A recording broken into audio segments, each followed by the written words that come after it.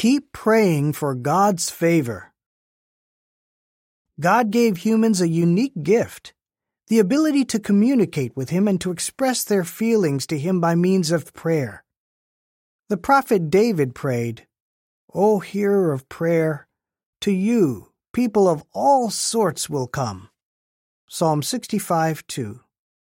But how can we pray in order to be heard and blessed by God? Offer humble, heartfelt prayers. Your personal prayers allow you to pour out your heart before God, to convey your true feelings. The Almighty cherishes sincere prayers from the heart. Address God by His personal name. Although God has many titles, He has only one personal name. I am Jehovah. That is my name. Isaiah 42:8. The name Jehovah appears some 7,000 times in the Holy Scriptures. Many prophets addressed God by His personal name.